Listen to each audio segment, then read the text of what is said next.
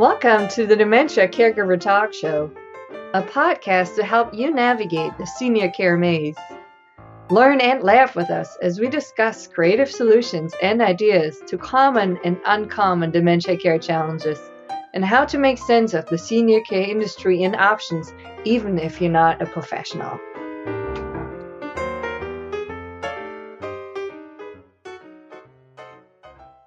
Hello and welcome back to the Dementia Caregiver Talk Show, and I'm here with Joanne Westbrook and Tipa Snow. Hey ladies, how you doing? Hi. Hi. We got a super interesting topic today because I think it's something that is critically important in dementia care, frankly, in all of our lives all the time, and it's getting started at communicating better. Oh boy, that's a good one. Yes. Yeah. And it's a really important one, and I think probably underestimated how soon the issues with communication sort of start coming up.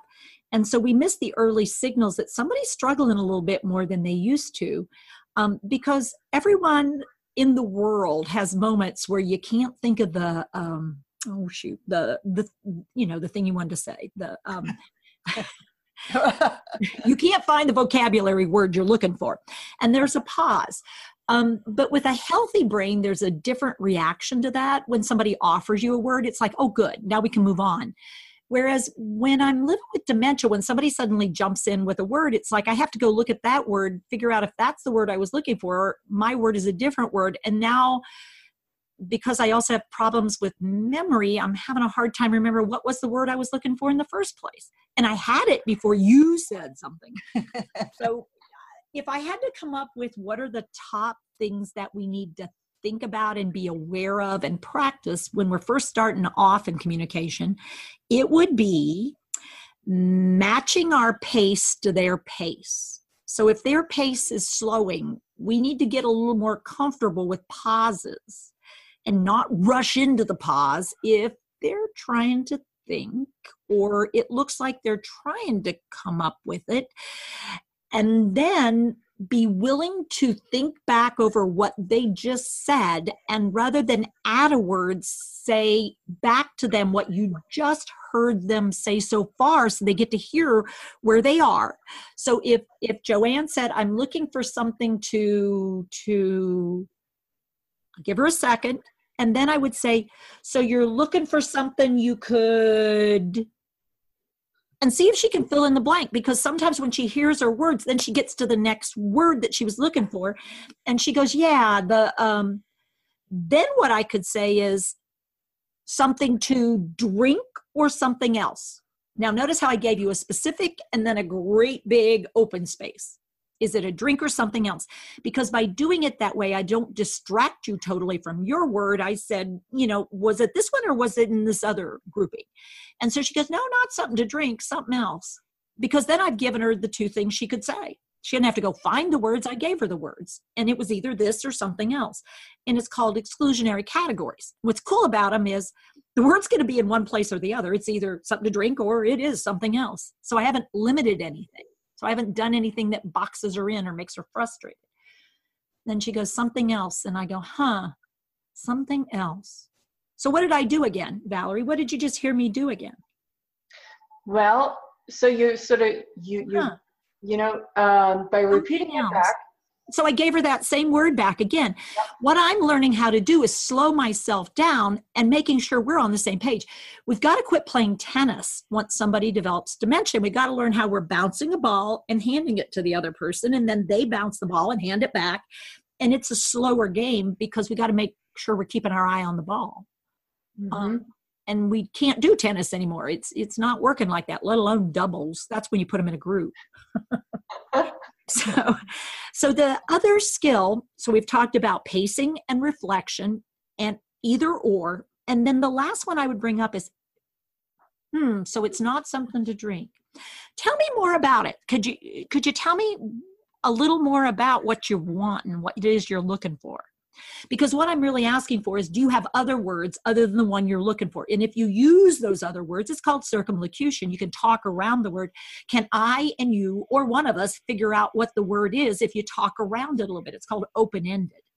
So tell me more about that. You need something. Tell me about it. Well, it's what I do when I go out and I'm looking for the thing that I carry with me. Oh, the thing you carry with me. So you're talking about your pocketbook or something else? Now, notice even when I thought I knew what it was, I still didn't just go this, because I don't want to be wrong. I want us to still stay together.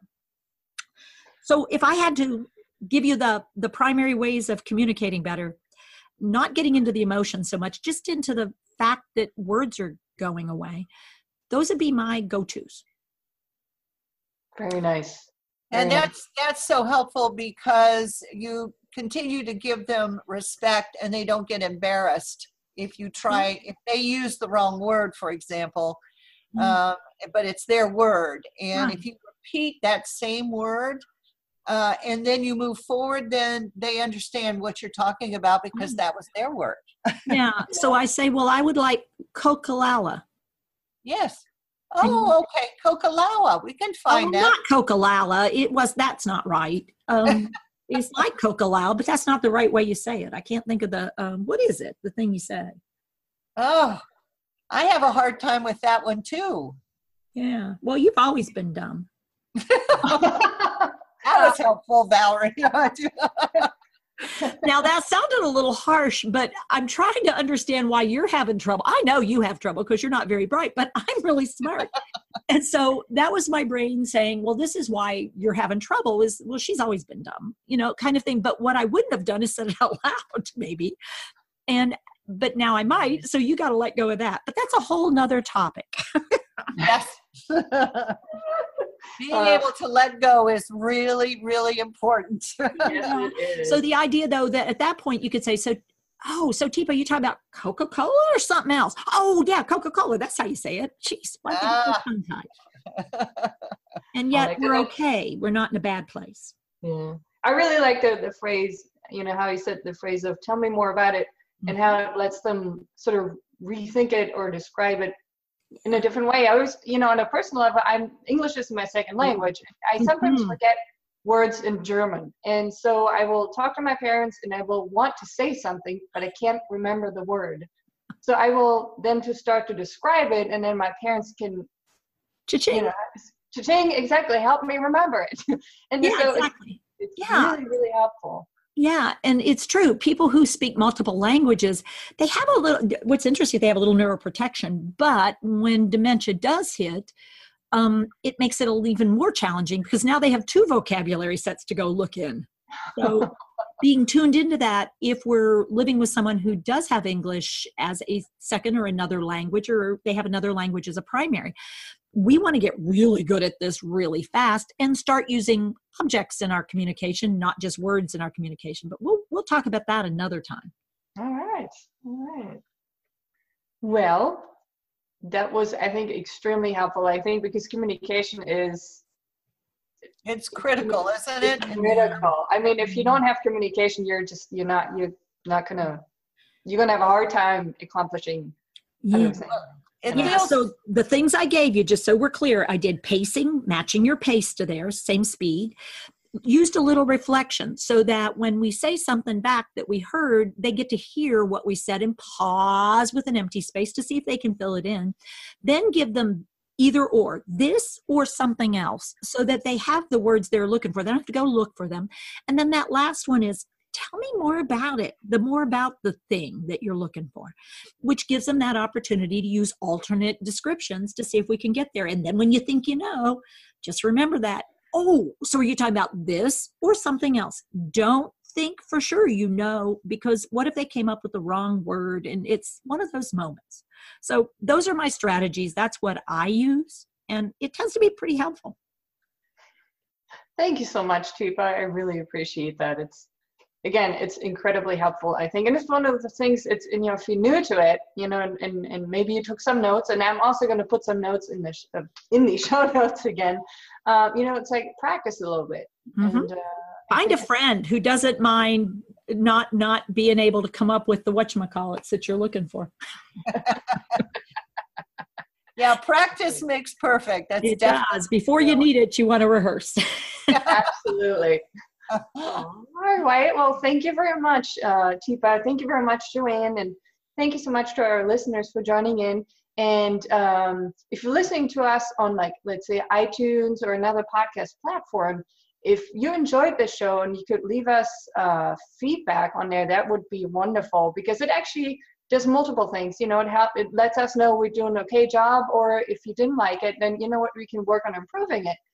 And simultaneously, the more activity we have, the more people will be able to find us on there. So you might be helping out other people that have a loved one living with dementia, because it's going to be, you know, when they're looking for the resource, they're going to be able to find us much quicker. And we would also love to have any input from you that you're struggling with, so that there are some topics that you really, really feel you need to hear a little more about. We would certainly love to hear that feedback as well. Mm-hmm. Absolutely. Well, it's great being with you, and it's fun being able to be with you more regularly now that we're in the same family. So thanks for doing what you do, and I look forward to our next session.